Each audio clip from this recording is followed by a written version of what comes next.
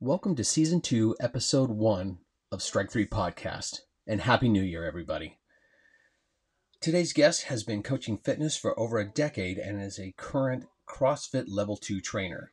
He's helped clients drop hundreds of pounds and build strength at the same time. He's also no stranger to adversity. However, he keeps improvising, adapting, and overcoming with a great attitude. Please help me welcome to the show owner of Max Athletic out of Stockton, California, Pat McAninch. Live from Studio 1A in Rockefeller Center. Wait, CB. Yeah? That's not us, man. That's another show. Oh, really? Man. Yeah. Well, There we go. from underneath the milk crate in Northern California, it's Strike 3 with CB. Enoch, And Trav. And here are your hosts, Colin Brown. Eric Nakagawa. And Travis Witt. Well, hello, everybody. Welcome to another edition of Strike 3 Podcast. Happy New Year! Happy New Year. Man, geez, I'm telling you, didn't 2020 feel like a colonoscopy you didn't ask for? Is there any other kind? Right. There you go. You got a point. It was absolutely horrible. I mean, I can't even the stuff that happened last year. It was just something you never imagine that you'll actually go through and live through. Not only from a medical point of view, but from a financial point of view for everybody. And it was just a absolute train wreck. So thank God we're out of that crap. Absolutely. So today, I'm CB, by the way. And I'm Enoch. And Travis got an assignment today. So today's guest is a good friend of mine, expert in his own right in his field of physical fitness, Pat McAninch. Pat, welcome to the show.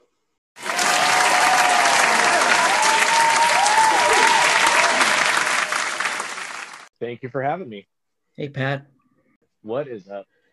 Well, the reason why we have Pat on the show today is we are not dovetailing so much as changing our focus from going from in the beginning in our first season, we went over rules and talking to coordinators and whatnot like that for baseball, going to physical fitness for umpires. And this is part of our show where it doesn't concentrate necessarily on the NCAA so much as it does overall umpire well-being, regardless if you do little league, regardless if you do high school, college, or even pro for that matter. Pat, let's dive right in. Tell us where you're originally from. So I was born in Lodi, California, in a small hospital that no longer exists. Then I spent most of my childhood bouncing back and forth between Lodi and Stockton, but I currently live in Stockton, California. So Pat, tell us what was high school like for you?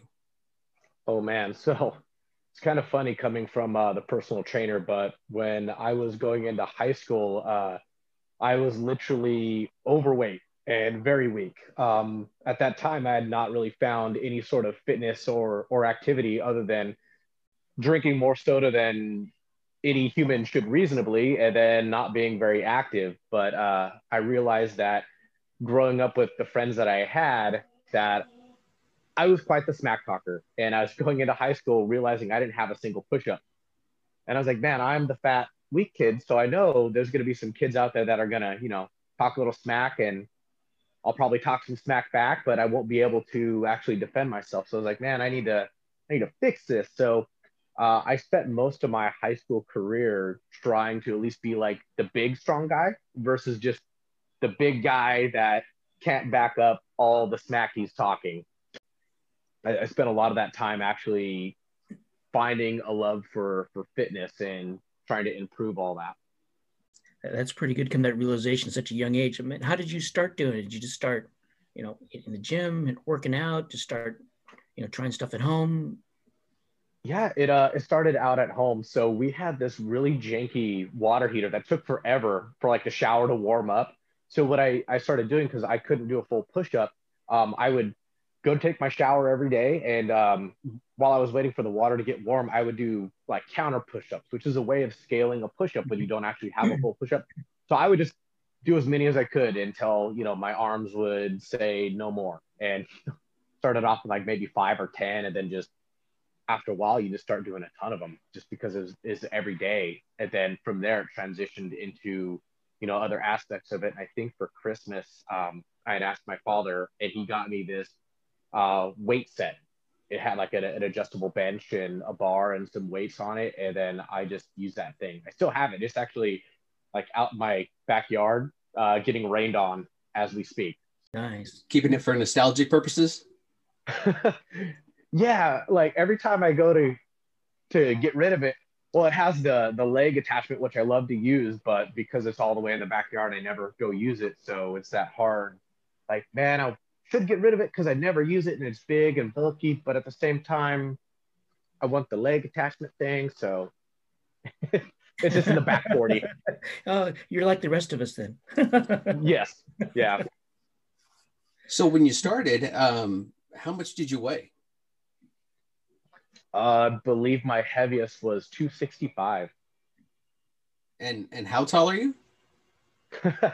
I am officially on the welcoming board to the Shire. So I bring people in, you know, do the whole Lollipop Guild song. You know, I'm going to be vague on that because everybody asked me and I like playing around with how tall I am. Let's just say for a CrossFitter, I'm average height.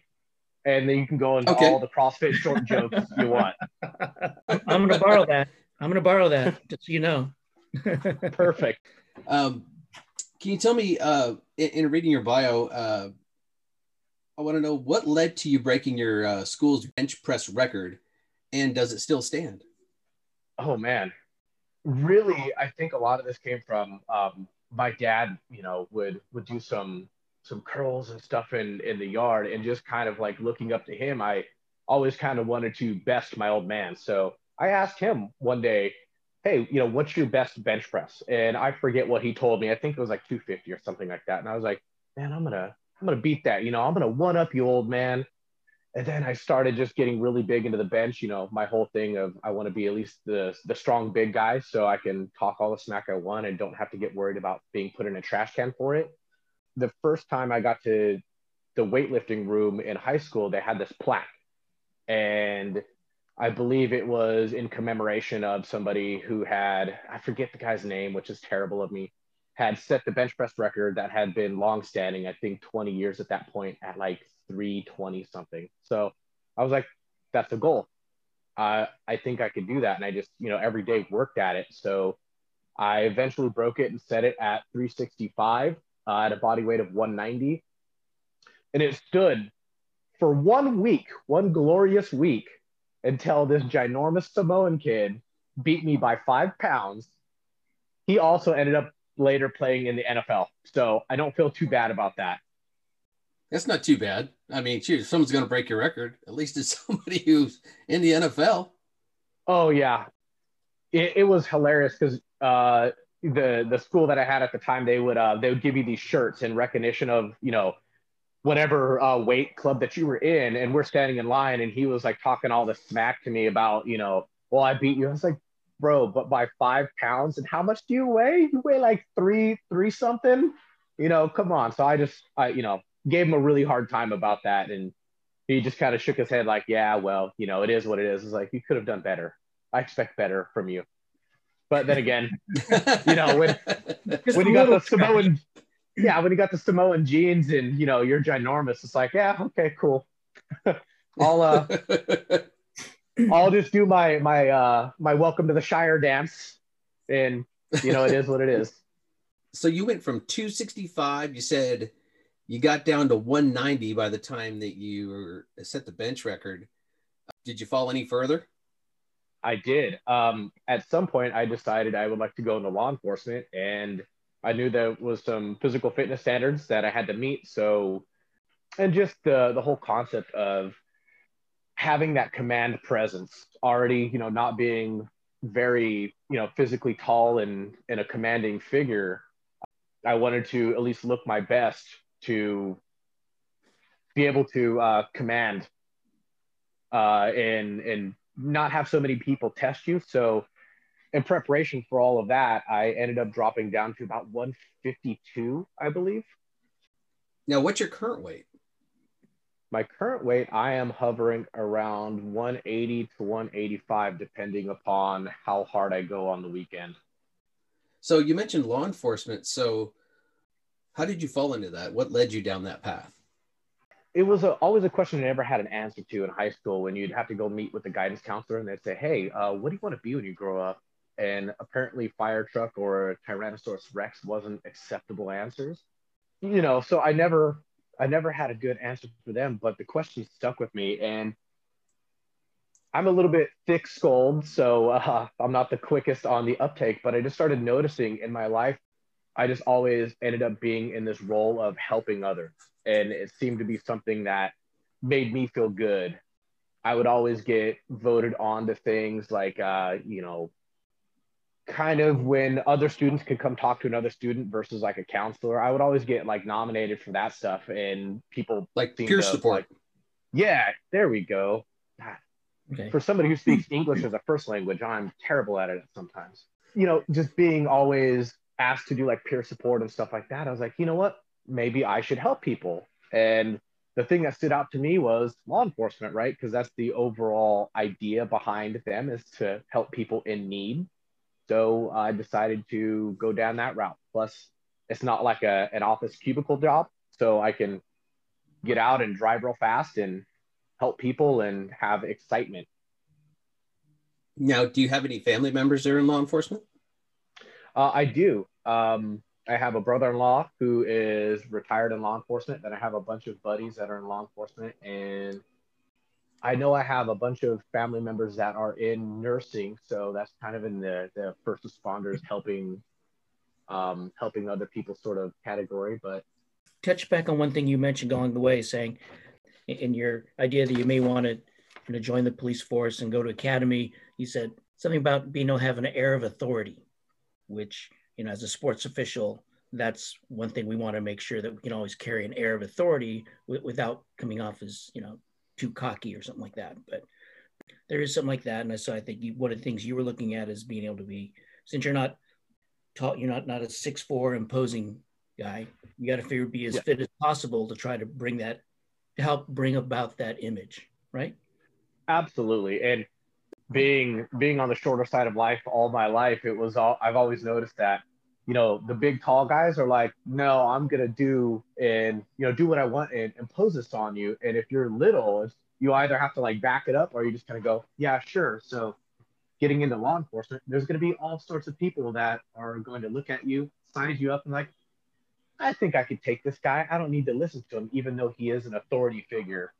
So just to your point, looking more the part and at least giving some, like a visual cue of maybe this isn't the guy I want to go wrestle with right now. Maybe I should just actually talk to him and we can resolve this with words versus I think I can take him. I just kind of already saw that being an issue and just wanted to cut that off at the pass. Hell, I agree with that. Did you have a lot of support from family and friends as you were wanting to go to the academy? No, not really. I don't think I really told anybody about it. I just I made up my mind that that's what I wanted to do. I I bought the world's cheapest exercise bike, set it up in my room, and would just spend hours on it. And every time the test would come up, I would go take the test, and I failed the entrance test like 3 times. Using the English language to describe stuff is a little bit of a challenge for me. At least it was until I got schooled up on it. And I just kept like taking the test, and eventually they slipped up and let me in. And then it was just off to the races. It was just like, by the way, I'm doing this thing now. What were the circumstances that surrounded you being hit by a car? Yeah. So I had graduated from the police academy, and about 2 months later, I actually had an interview for Stockton PD. And at the time, I just had my motorcycle was the only way I got around. So luckily, I decided to wear my full face helmet that day. It was a little bit chilly. So I was like, hey, you know what? I'm just going to wear the full face. I was going in to my interview, and a lady ran a red light. And I essentially put my head through her windshield, put my knee through her wheel well, and bounced off her car and landed in the fetal position. So, which was fun because I'm in downtown Stockton. I'm laying on the ground in the middle of this intersection, and I see these scruffy dudes running up on me. And I just made peace with, yeah, I'm going to get robbed. As long as they don't touch my knee, I'm fine. They can have it. They ended up being undercover cops, and they had heard over the radio that there was a motorcycle versus vehicle. And they told me, dude, we only came so quickly because we wanted to see the carnage, but we're glad you're okay. So I'm laying on my back holding my knee because it's just too painful to do anything with. I was like, well, since you're being so helpful, can you slide my helmet under my knee so I don't have to hold like this crunch position the entire time? And then they hung out with me until the ambulance got there. So when the paramedics got there, funny enough, and I'm sure Travis could tell you about all the times they take the big scissors and cut through people's like pants and boots and stuff. I had spent so much time polishing my boots in the academy. When they came to cut my boots, I was like, no, they have a side zipper. I will unzip them. You're not cutting my boots. So I made the paramedics stand down and took off my boots. I was like, okay, there. Now you can cut my suit pants, all that stuff. So It's hard work polishing shoes. I can tell you that by how often I have to polish my plate shoes. Oh yeah. And inevitably they get stepped on the first game after I polish them too. So of course, when you got that nice mirror finish. Yeah. It's only asking to get stepped on by the catcher. So yeah, it's nice to have the right equipment. Yeah. One of my things just for keeping my suit real nice is I had all this big winter overprotective gear on, which actually saved quite a bit. I only had, other than the knee being really jacked up in the bruising, I just had a little bit of road rash on my side where I slid because that protective gear did such a fantastic job of providing that buffer between, me and the asphalt. So it's better to leave fabric than skin. That's yeah. I'll vouch for that. And so how did that incident affect your future plans? Oh man. Well, you were paid for the interview. Yes. Yeah. And I didn't even call them and let them know. I was just, I wrote that one off like, I'm a no-show, that's fine. But I spent the better part of a year rehabbing my knee and getting my ability to like run and squat and do essential human movements back, settling all the medical debt and bills for that, because you literally can't go through law enforcement and get accepted in with large amounts of debt. It's just one of the criteria they look for. And by the time I came out the other end of that, I was working 2 jobs just to pay off everything. And then I got into doing loss prevention and finally got to a point where I started to apply again, but we hit a really bad recession and just nobody was hiring. For years I tried and wasn't getting any traction with it. So I decided to help people in another route. So with all the rehabbing myself and everything, I just started seriously hosting workouts in my backyard and just inviting friends over and just seeing that I can have an impact on their lives as well. It definitely changed my trajectory, because who knows, I could have nailed that interview and I could have been with Stockton P, but here I am as an entrepreneur, helping people through fitness. What made you decide to change from just the stuff in your backyard with friends to taking it to the next level? The saying, knowledge is power. I always really loved to do the best job possible. So I would do really, really good. And then I would get these quarterly reviews or annual reviews where they're like, man, you knocked it out of the park. We're going to give you a 13-cent raise. So I was like, well, I know I can get more money for continuing education. So I took a business class. And unfortunately, the business class illuminated the process for me, where I was working 40 hours a week, or actually 60 hours a week, including driving only getting paid for 40, I would do the best possible job I could and I would get like 13 cents a year, versus my friends just started donating money to me for training. And after a while, it was like, well, I'm not really helping anybody doing loss prevention. I'm working my tail off and I'm barely getting compensated for it in a fair fashion. However, outside of this, I'm doing something that I really love. I'm helping people, and they're actually showing me that there's value in this and they're giving me money. And after a while, it was like, wow, I'm almost making about a third of my paycheck from this corporate gig just on the side. So it just kind of became a business decision of, okay, well, where should I put the majority of my effort? And do I really want to spend the next 30, 40 years of my life doing something that doesn't add to me as a human being and make me feel good and leave a legacy, versus something that will make me feel good? I will leave a legacy and I will ultimately accomplish the goal of helping people. Well, it's nice when the math and the heart line up. When you decided to become an entrepreneur, was it was it a CrossFit gym? So kind of how I fell into that was, tying back to the accident and just, working the two jobs, I started to put on a lot of weight again. And of course, that's one of those steps that you don't realize it's happening until somebody, literally a friend, like, pokes you in the belly. Is like, hey, you're getting a little tubby again. And you're like, what are you talking about? I just buy bigger pants because I needed new pants. Step on the scale and go, oh man, no, I am getting tubby again. So I started doing all the stuff that I'd done before to originally lose the weight. But I'm always looking at new ways of doing things. So I just remember finding CrossFit.com at the time, and my serious first response to it was I kind of like scoffed at it and was like, what is this? But I noticed they would have the workout of the day, and then in the comments, people from all over the world were going on there and posting like, hey, 52 male, this is my height, this is my weight, and this is what I did the workout in. And it's like, I bet you I could beat you guys. So I just made up my mind, hey, whatever the next workout is, and I believe it was on like a Thursday, I'm gonna do it and I'm gonna beat these people. First workout ever was terrible. It was like 100 pull-ups, 200 push-ups, and like 300 air squats. So I did it.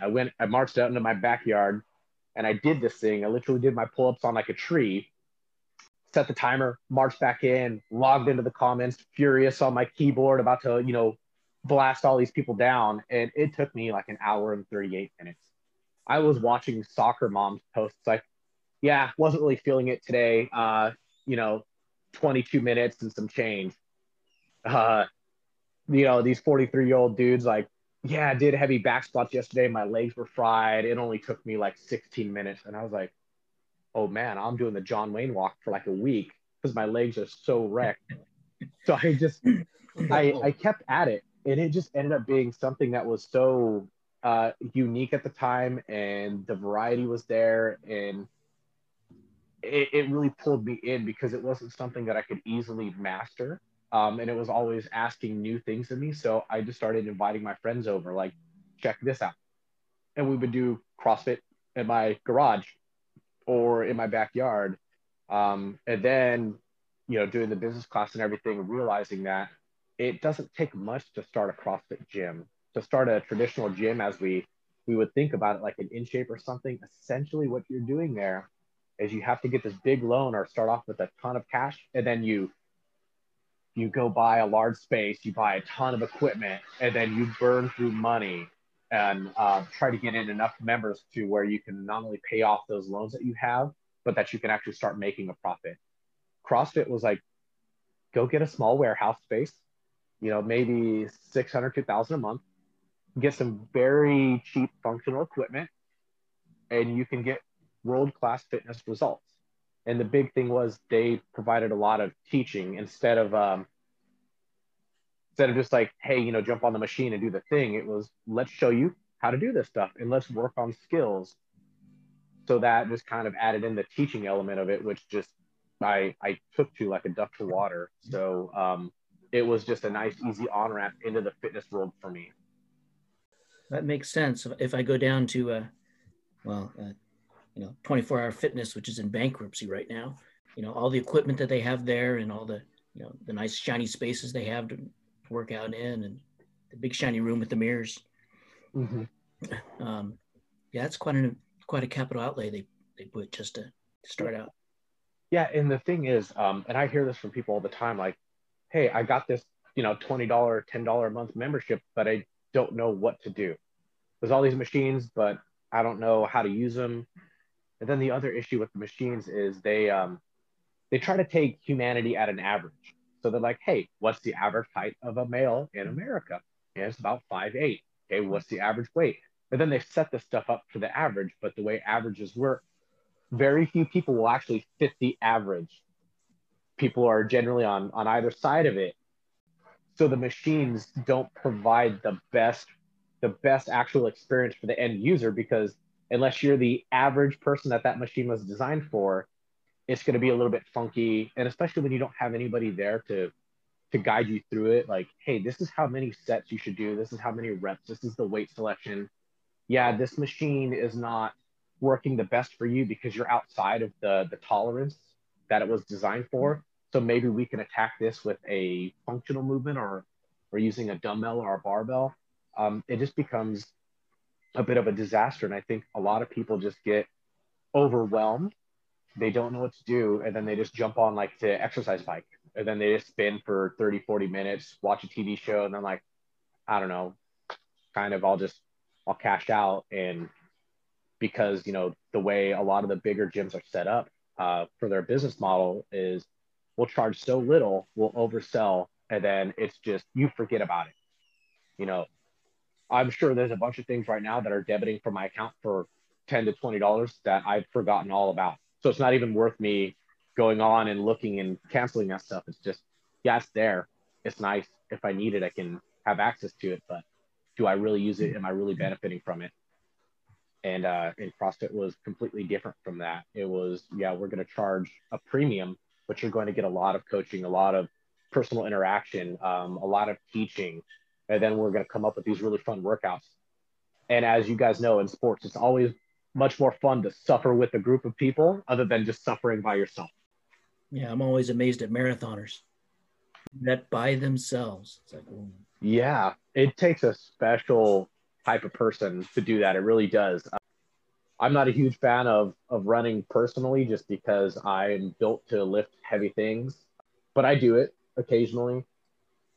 And I know enough, I'm stubborn enough to where I can do these longer events, but I don't find that like enjoyment that these marathoners do. So that's why I say like it takes a special type of person that, man, if that's your thing and that checks the boxes for you, my hat's off to you. But that's a lot of mental toughness to put in the miles every week to be able to be competitive in that world.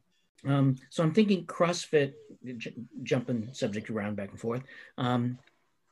You can get a chance to actually tailor the workout more to the individual rather than the generic, going to do the circuit routine through the weight room. Right? Yeah. So that was one of the things that stood out to me was really CrossFit is as good as the coaches. A really good coach can tailor it, the general workout of the day, to any fitness level. And I'm a firm believer in that because I've done that for years. As a matter of fact, my 70-year-old father was a gym member at my location when I had it. When he came to me, he had a cane that he would use for walking. His wife was actually giving him a hard time because she was saying he had the old man walk where he's, slumped over a little bit. We'd have a workout with like Olympic weightlifts in it. And you just, as a coach, you got to realize, for my 70-year-old dad, does he need to be able to like clean and jerk? No. But can we get the similar movement patterns in there? Yeah. So we would just make those adjustments and scales to where he could do all this stuff, and just realizing he can't run. So if there's a running or cardio element, maybe he jumps on the bike or the rower. If there is these other elements that he can't physically do and doesn't really have the need to, let's look at the components of that. Is this a pull, a push? What is this? And let's substitute something in there. And not all CrossFit coaches do this or do this to a high level, but that was my thing. There's a lot of CrossFit gyms out there that really have gone the route of like the CrossFit Games, where they tailor to the 1%, because that's flashy, and we can all relate to that, because when we watch sports, it is fun to look at the best and be like, man, I want to do what he's doing because that guy is a stud on the field. However, I wasn't born with those genes. Clearly, I'm not a 6'4" Samoan dude. So I gotta, stay within my lane on things, and just realizing 99% of humanity is not that star athlete. So I've always tried to tailor my coaching and the fitness training experience to the everyday person, and just looking at the needs of the individual, what they're capable of doing, and just understanding of trying to give them exactly what they need at that point in time, and trying to walk the line of, just a little bit outside of the comfort zone, but not too much to where they're doing the John Wayne walk for like 2 weeks, cursing me like, darn you, Patrick. I dropped my keys and I still haven't been able to go to work. Come down the street as I go to work. Yeah, there you go. See if I can jump over to how to get started, how you got started. But say now we have a bunch of sports officials, say baseball officials, and particularly in California, who've been largely sitting around because there's been no sports to officiate. In fact, we use sports. California is still, we're to the end of January before they can say we can even think about maybe starting sports, which means for officials, start officiating, who've been sitting around not being on the field, not working out a lot. What do you recommend to kind of start out to try to get into shape? Because the last thing you want to do is get on the field and halfway through the first game, pull a hammy or. I think part of that is realizing that you guys are actually power athletes. When you think about the demands of what you need to do to officiate, is short, intense bouts of speed and movement, and just understanding, hey, if you have a Ferrari and you set that Ferrari aside for 9-10 months or longer, and you don't do anything with it, when you go to turn it on for the first time, yeah, it's got the power, but you haven't changed the oil, you don't know how the brakes are going to be functioning. It's probably not the best idea to go out there and like, let's see how fast we can go 0 to 60. So just starting off with some simple body weight movements around the house, and just being able to move well through the ranges of motions is a huge deal. Just understanding it's more than just going for a run, because a run in and of itself is really great for your cardiorespiratory system, but you're not expressing full ranges of movements. Like when you guys have to run and stop and, squat down and stand up, those are your movement patterns within your sport of officiating. Doing some basic body weight movements, some air squats, some push-ups, some lunges, practicing getting from the squat back up really quick. A really good one that I'm going to recommend, and probably everybody's going to cringe, is a burpee. Like, nobody loves the burpee, but it is so good. And just really kind of understanding where you're at, and understanding your gears, and just being in touch with your body, and just getting a little bit of movement. If you've been stuck inside and you really, been having a hard time with this thing and you haven't been physically active, I would recommend setting a 10-minute timer, and just very, at a nice relaxed pace, like, let me go through a couple push-ups and just focus on the best form, getting as low as you can. A couple air squats after that, again, really good form, getting nice and low. Maybe some lunges, maybe do a plank or some core work. And just spending that 10 minutes, just not necessarily trying to do as many reps or movements as possible, but just trying to do a couple of them, but doing them really well. And just starting off there. And as you feel your body adapting to that. Oops, looks like we lost him again. Yeah. So I think he's saying more quality over quantity at that point. Just trying to do them well. Yeah, quality over quantity. And I don't know what happens, but my internet must be cutting out. Yeah. It ends up being one of the things of learning some body awareness and understanding where you're at with it, and constantly just riding the line. You don't want to go above and beyond, because that's when you have an injury, you pull a hamstring or something like that.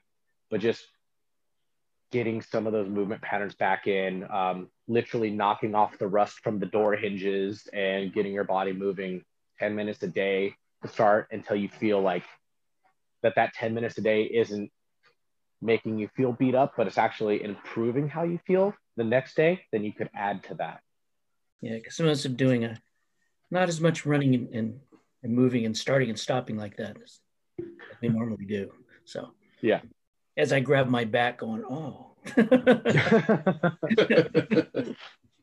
the back thing too, I just want to touch on this because this has been an issue for me with all the additional sitting that we've all been doing now.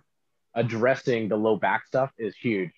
Part of that issue is tight hip flexors and quads. If you just essentially go on Google and you look for Dr. Kelly Starrett, the couch stretch, that is a huge, excellent stretch for people to do, especially if you've been sitting a lot, to alleviate some of that lower back pain and hip dysfunction. And I have people do that all the time. It's amazing. And for you guys and what you do, that could be a huge, huge win, just being able to spend some time doing the couch stretch and then working on those basic body weight movements. That's a good idea. Thanks. I appreciate that. I'll look that up, and we'll put that in the show notes to the website too. One of the things I really appreciated about Pat, I contacted him about a little over a year ago about wanting to get back into shape. He asked me some questions that no other trainer had ever asked me before. I told him why I wanted to get back into shape. I told him that my job was sedentary, so he understood that. And one of the things that shocked me pleasantly was he asked me, as an umpire, he asked me to send him a video of the type of movements that we do, how we go from, and I've told him, we go from zero to hero and what like that. It's like, well, show me. And so I sent him a small video of just basically what we do on a daily basis, whether it's behind the plate, whether it's on the bases. And he custom tailored a workout program for me for my specific movements. And when I was doing that, I was very successful. It was easier to move and whatnot like that, and is extremely effective. So I don't think I've had any other trainer even ask me about, the types of movements that I did as an umpire. So I extremely appreciated that. One thing I'd like to ask, the whole encompass, I think, of your life is to help people in one way, shape, or form. You could have gone the police officer route. That didn't happen due to a bunch of different circumstances. And then you decided to do a CrossFit type gym and open that. You think you would have had more of an impact on people had you become a police officer, or do you think you've had more of an impact on people as an entrepreneur? That's a great question. If you would have asked me years ago, my answer would have been much different, but I still have a lot of friends in the law enforcement community, and talking with them, while they do get to have some really big impacts on people in their lives, a lot of what they do day to day is not so much, it's a lot of essentially checking the boxes and essentially enforcing the law. So really kind of meeting people where they're at. I think I've had much more of an impact on people, being able to help them out from an entrepreneurial standpoint. So for example, we've done, as a gym, we've done all sorts of events to help out the community, for providing sleeping bags for some of the homeless when it was going into the winter season. And this is just something that I could decide to do as an entrepreneur, but as a police officer, you can't necessarily just decide to do these things. And if you do, it's very much, just on you. But I was able to get a lot of the community involved. And I think we had over 300 sleeping bags we were able to give out. I also organized a fundraiser for a young boy that had some sort of brain tumor. He loved Disneyland and superheroes, and he wanted to go to Disney. His parents wanted to take him to Disneyland one more time before his operation to remove it, because there was a significant chance of it altering him mentally to have that tumor removed.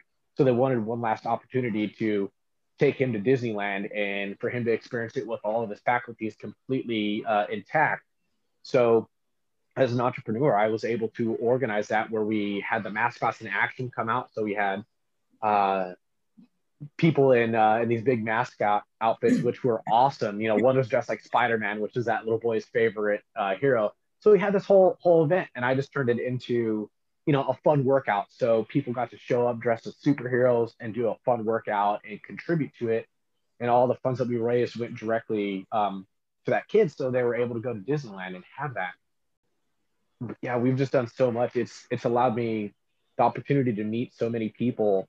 For a while, I was a mentor for my brother's keeper, so helping young boys that are you know, they're on the line. They could go either way. You know, they could take a good turn or a bad turn, and being able to just, you know, be there and answer questions and talk to them like, hey, you know, you don't have to get a job working at McDonald's or something. You know, you can find an opportunity and you can create your own business from that. You could do these things. So I would say hands down, the impact that I've had on the community and people in general has been far more being an entrepreneur, just because there's that freedom to have an idea and say, hey, you know what, I'm really passionate about this. Let's run 100 miles an hour in that direction and let's just do this thing, as opposed to having to be part of the rank and file and ask for permission and plead your case and have everything bogged down with bureaucracy, and then just hope you get, you know, the 1 in 1,000 call where you actually get to go, like, you know,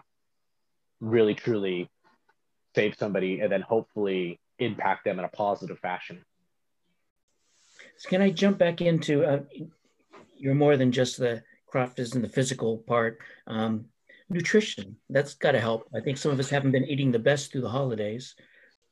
And with the New Year's resolutions, there's probably a better way to think about nutrition than others. So do you have any suggestions for folks? Yeah, absolutely. Part of the thing that I've shifted to recently is remote diet coaching. So understanding for me, the biggest change to help me drop more than 100 pounds was not so much the amount of physical activity, because you can't outrun a bad diet. So actually just working on the diet portion, the nutrition portion too. But a lot of people view this as like a restrictive or taking away from you approach. What I've done recently is really just focus on like the human aspect of it, because we're all so much more than just, you know, oh, I need to fuel my body in a certain way. We have emotions. There's some days where I wake up, I'm like, I don't want to have that protein shake. I want, you know, whatever it ends up being. I'll tell you right now, I'm a huge fan of pie. I love all kinds of pie, not the math type of pie, but, you know, the pumpkin and the apple type of pie. 1, 2, yeah. Okay. Yeah, yeah. So just understanding like that's not bad. You manage what you track, and as long as you can track it and make it fit within the thing, you know, within your boundaries, it's still okay to be a human. To have that 80-20 mentality of 80% of the meals, I try to make them as nourishing to my body as possible. But, you know, if Colin is like, do you want to go out and grab a burger? I'm going to be like, yes, let's go have a burger. So just not being so in the mindset of my diet has to be perfect, because that will just add more stress on you, and addressing the fact that we're human beings. We're in the holidays right now. It's okay. You're not going to be perfect. This is not, you know, the one chance Cinderella gets to go to the ball. There's going to be holidays. There's going to be plenty of birthdays and events and celebrations where we're going to have opportunities to have less than ideal foods. But if you set yourself up for success and have a plan and just understand like, hey, it's not about perfect. The majority of the time, I'm going to do what I can to take care of my body and be kind to it by eating foods that nourish me, and just making better choices. Not the best all the time, but better choices the majority of the time. I can go ahead and have that birthday cake. Being that obviously COVID has... Well, there you go. Colin's a little better at than I am. He said burger and I said pie. So I'm a fan of both. I'm a fan of both. Affected everybody across the world. What kind of things have you had to adapt to continue on this path of helping people? As I'm sure everybody has noticed, I can't just give you the Twitter answer. I have to tell a story. So Sure. I'll just jump right in. Yeah, I essentially started off in my backyard training people, and then I eventually moved up until I had a 1,600 square foot gym. You know, beautiful 20-foot ceilings and, you know, all that stuff, which was amazing. But, you know, COVID happened, came out of nowhere, affected a lot of us. And unfortunately, I was not able to keep that facility. So, pivoting while I could to some remote coaching, whether it's personal training or diet coaching has been a huge thing. Also, understanding of where a lot of people are going or are being forced to go with this thing is not everybody could have an entire dumbbell rack. There are some things out there that pay off hugely that we can use that it's just very simple, like a kettlebell. So a lot of the transition I've had lately has been into kettlebell training. And it's more than just the swings, but understanding that there's so many things you could do to improve your shoulder and elbow health with a kettlebell. And it's not a large piece of equipment. It's very versatile. You could take it anywhere. So I literally started a kettlebell class at a park. It just getting people out in the fresh air, getting them to move their bodies, because at a time for a global pandemic that affects our health is more important now than it has ever been for so many people. And it is important to keep moving, not only for your mental and emotional well-being, but for your physical well-being. And the kettlebell was just a really great, simple, versatile piece of equipment. So a lot of my stuff now going forward involves kettlebell work, just because if you can get access to it, there's so much you could do with it. So instead of requiring you to have, a barbell and a bike and a rower and, wall balls and medicine balls, hey, grab a kettlebell, let's train. Barbells and a squat rack, and, and even getting access to that. Like if you have an apartment gym or, a 24-hour that you're going to, that may in fact be closed, but understanding that. And it makes a nice doorstop too. So. Paperweight, absolutely. Hey Pat, could you send me, being that you have access to that kind of stuff, can you send me a link that we can put on the show notes where people can buy kettlebells? Yeah, I'll shoot you a couple resources for that. Awesome, excellent. So, being that you've had to go virtual with your training and pretty much go online, what do you think that you could offer the umpiring community that not other trainers are doing? Absolutely. We are rapidly approaching this computer AI model of everything, and even more so in fitness. There's so many programs out there that are just a template. I think we even talked about this way back, earlier in this conversation, where it's, hey, you have access to all this stuff, but when you and I started working together, I wanted to know what your needs were, where you're at, and see you move, so I can give you the best possible outcome. And that's the human touch. And having gone so virtual with the training, it's really been a stretch for all of us coaches to look beyond just sets and reps and actually develop more of a relationship with the individual itself. So I'm not trying to sign up 100,000 people. What I offer is the human side of things, the ability to actually coach you like a coach should, not just a trainer that's like, do this stuff and then let's just keep doing it. It's, hey, I want to know, not only were you able to do the work, how did you feel? What's going on with you? What's coming up in your week, so we can game plan ahead and constantly make sure that you're making progress.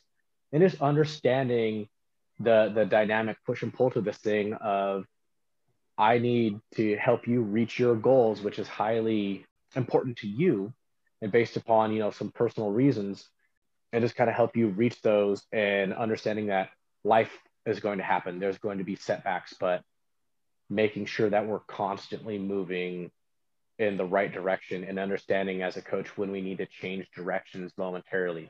If you have, a large event coming up, you may not be able to get as much time into your training or have your undivided attention focused there. And that's where I come in with the human touch of it. Like, okay, cool. Let's look at the very basics, the keys that are going to get you the big bang for your buck. And what can we do? What can we do in those times? And it might even boil down to, okay, well, get 15 minutes of movement today. Do some yoga.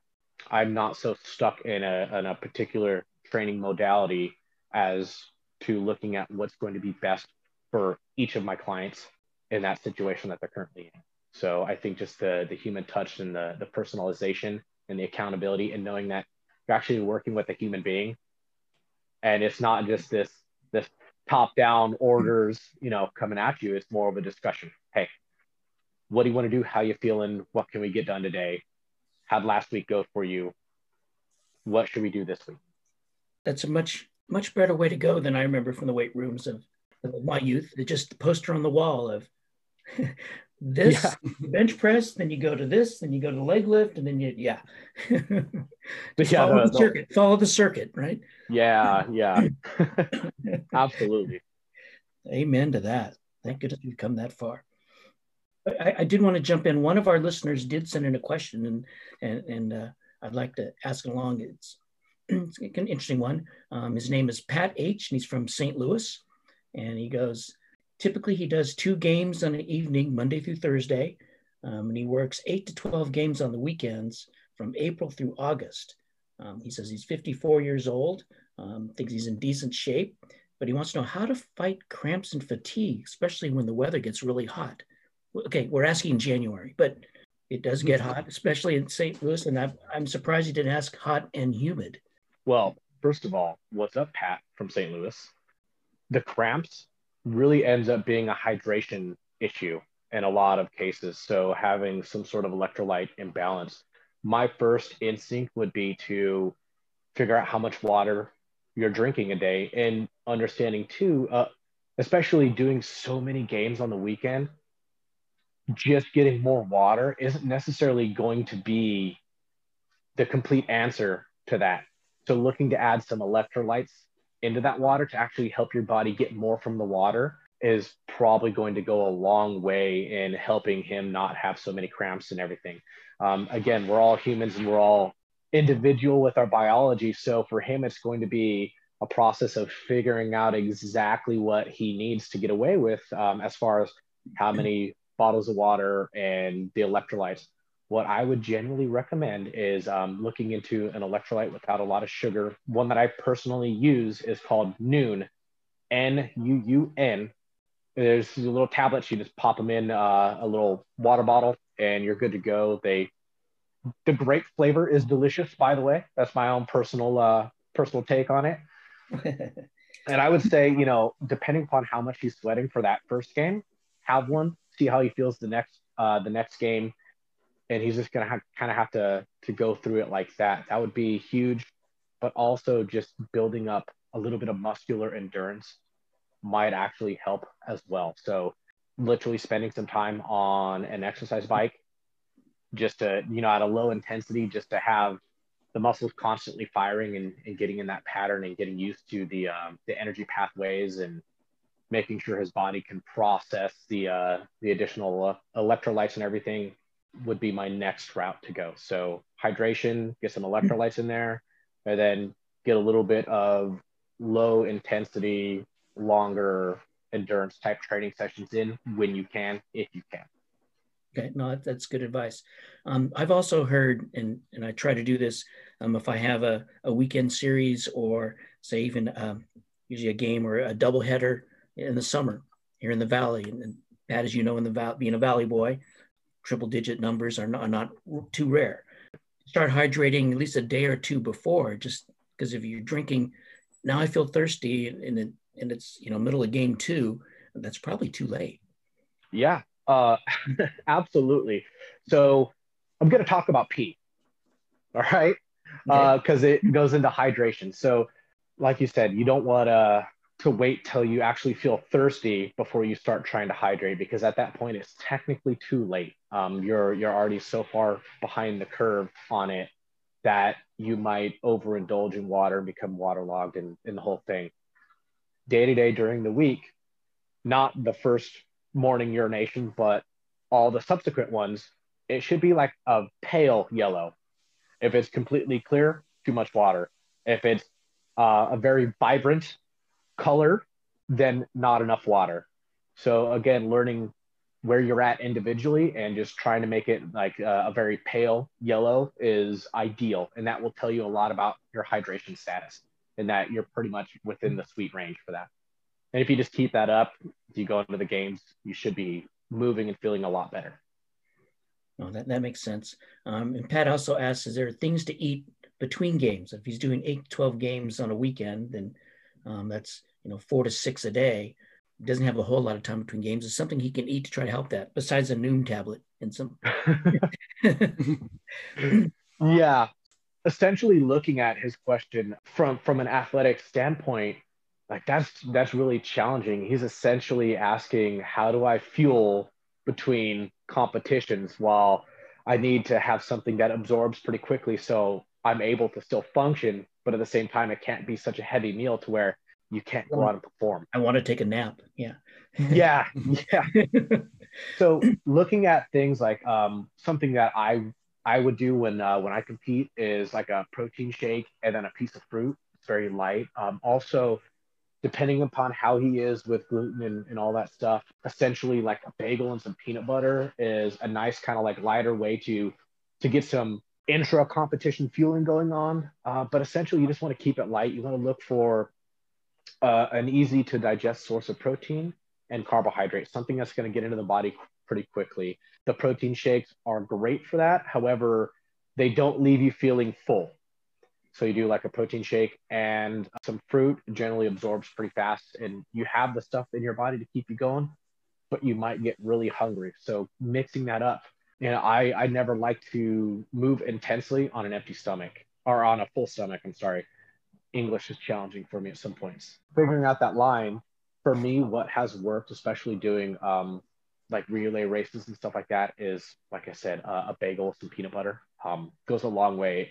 It gets in there pretty fast. You got some protein, carbs, and fats that can get into the system. And most importantly, from the bagel, you get a little bit of fiber, which makes you feel full a little bit longer. So kind of looking into that stuff, but essentially you have to play with it. And if you think about it, I don't know if he has kids or not, but a lot of times parents, when they have kids, it's like, hey, understanding what is going to be the most benign source of food you can get them to eat regularly. And a lot of times, kids like to eat things like chicken and, very plain stuff. You don't necessarily have, especially younger kids, being like, I want the combo pizza with extra pineapples. They're just like cheese pizza or pepperoni, something very similar. And if you kind of think about that as I'm asking a lot of my body, a lot of movement, and then on top, I'm going to ask it to digest the stuff. So looking at chicken or turkey is generally pretty easy to handle and digest. So looking at it in that sense, fruits all are pretty easy to digest. Most of us handle that really well. Don't order like the 72-ounce ribeye and the potatoes and try to jam on that. That would be delicious but bad. That'd be a rough go. Yeah, my standby is PB and J. That, and it doesn't need a whole lot of refrigeration, so that's one help. And yeah, banana absolutely. For the potassium, but yeah, I'm a big fan of that one myself. I have heard some, and it actually worked. Working football games, going with the crew for a meal after the game. One time, one guy ordered a bowl of dill pickles, and just table to share, saying the brine from the pickle juice. And I thought for sure I would cramp. It was the first games of the year. It was a doubleheader, JV varsity doubleheader. I was working a wings and a back judge, so I was running for 2 straight games, and I was just dreading the cramps the next day. Seemed to do the trick. As funny as that sounds, there's a lot of actual science behind that. With the pickles, it's generally you're going to get like a lot of the salts in there that you need, and salt is an electrolyte, so that could have been a huge saving grace for you. Yeah, I'm not sure if the adult beverage or 2 helped either, but well, maybe not physically, but emotionally, I'm sure it helped. It helped. Yeah, because it wasn't the only thing I did, but it was like one more thing on top that surprised me that, hey, my legs felt pretty good the next day.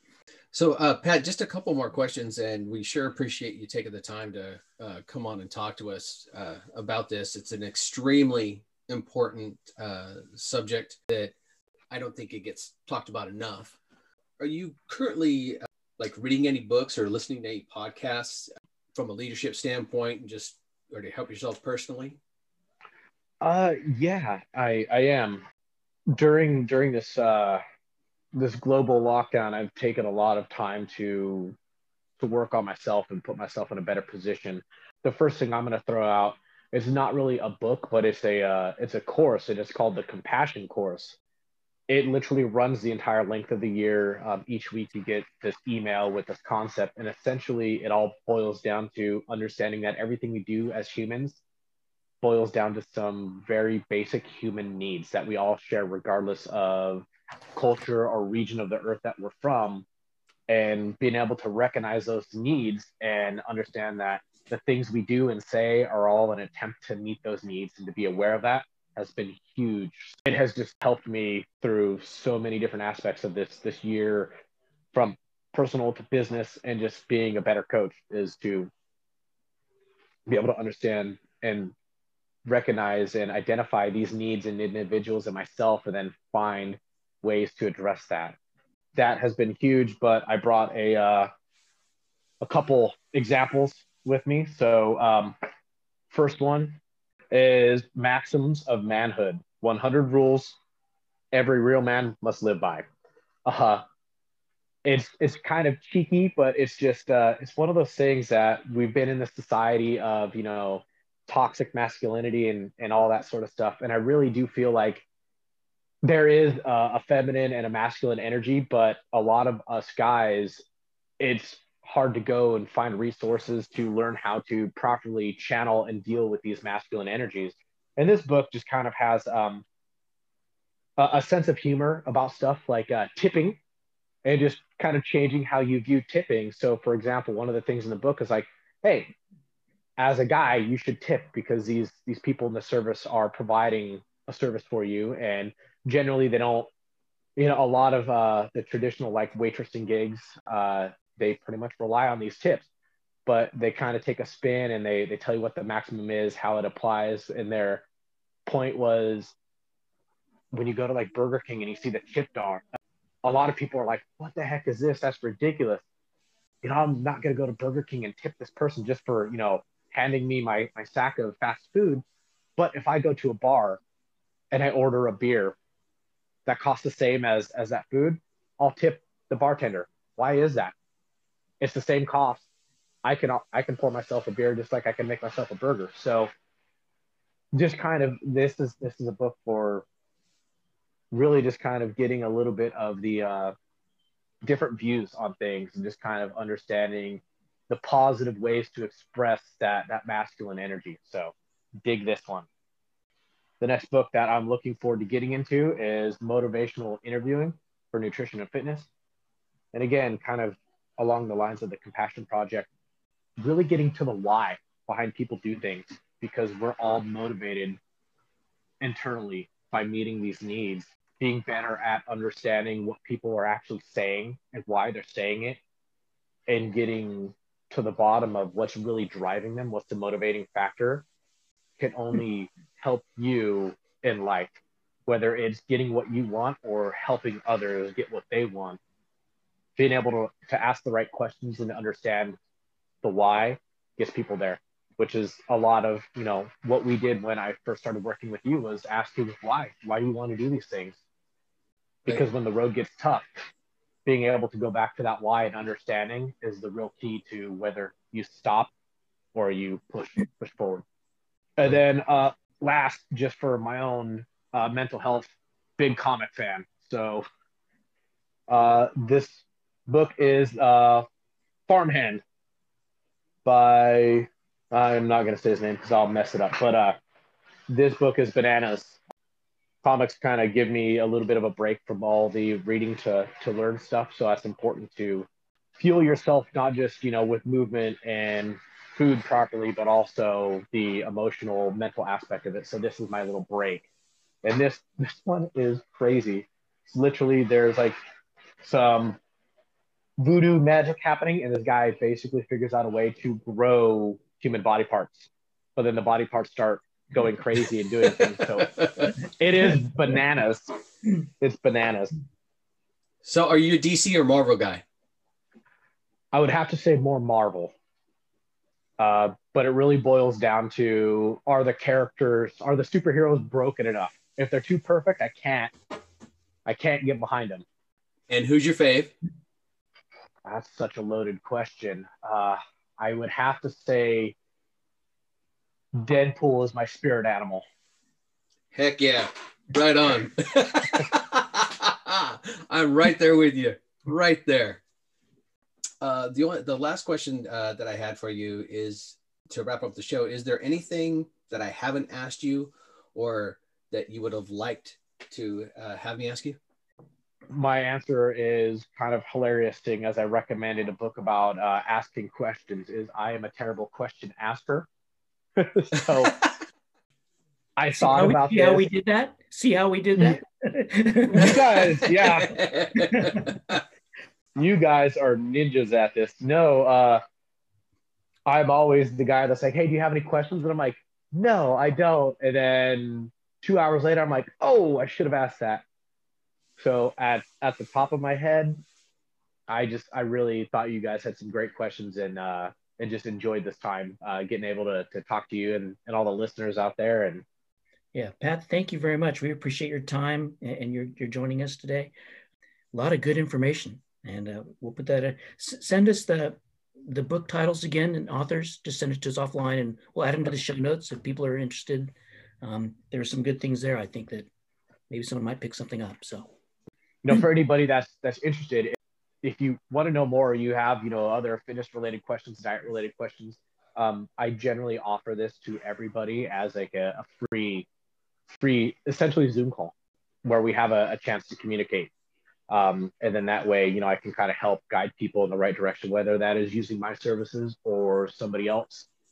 It's always a good starting place, and that's completely free. And they can literally book that off of my Instagram or Facebook page. Great. And where can people find you online? So it would be Max Athletic, MAX Athletic on Instagram and on Facebook. Excellent. And those links will be attached to our show notes for sure. Right. For sure. Perfect. For sure. And can you get there from your regular website too? Yes, you should be able to. Okay. I think down the section is something like a free consultation or something. Yep. Yeah, Okay. There's that. There's links to the social medias from there as well, I believe. Well, Pat, thank you so much for taking the time today. We sincerely appreciate it, man. I had a great time. Thanks for having me on. Yeah, thanks, Pat. We'll talk to you soon. All right. Excellent. Thanks, Pat. Take care. You too.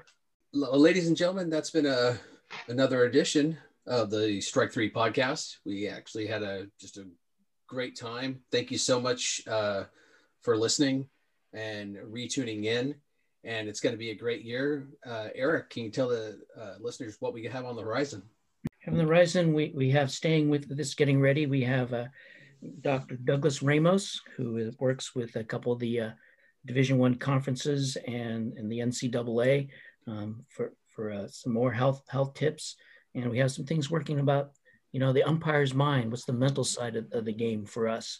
We're the third team out there, and make sure that we can stay on top of our game, and we'll kind of pursue on that. Fantastic. It's going to be a great, great year, I think, in hopes that as time moves on, things drift to a little bit more of normalcy. Amen to that. Well, ladies and gentlemen, that wraps it up for another edition of the Strike 3 podcast. See you later, everybody. Bye, everybody. Thanks. Thank you for listening to this episode of Strike 3 Podcast. We want to thank our special guest today, Patrick Makinich, for joining us and sharing his insights regarding umpire physical fitness and nutrition. Getting and staying fit is a year-round process and mindset. We appreciate Pat's suggestions in helping us achieve peak physical form. We want you all to be physically able to help achieve the success on the field that you want. Remember, every year we get another year older, but the athletes stay the same age. So speaking for us at Strike 3 Podcast, we want you all to look like you belong on the field with the other athletes. Please be sure to check the show notes for more information from Patrick, including how to obtain a free virtual consultation with Pat. Please join us on our next episodes as we continue to explore the mental and physical side of officiating. Our upcoming episode, we're going to meet with Dr. Douglas Ramos, the NC2A College World Series tournament physician, who also serves on numerous NCAA committees regarding student-athlete health and safety. Happy New Year, everybody, from Strike 3 Podcast, your source for taking your umpiring to the next level.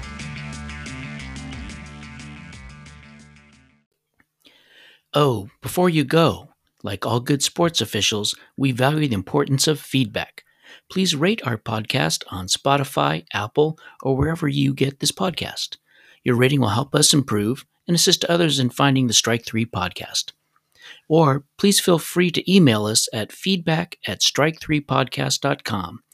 That is feedback@strike3podcast.com. Thanks for listening.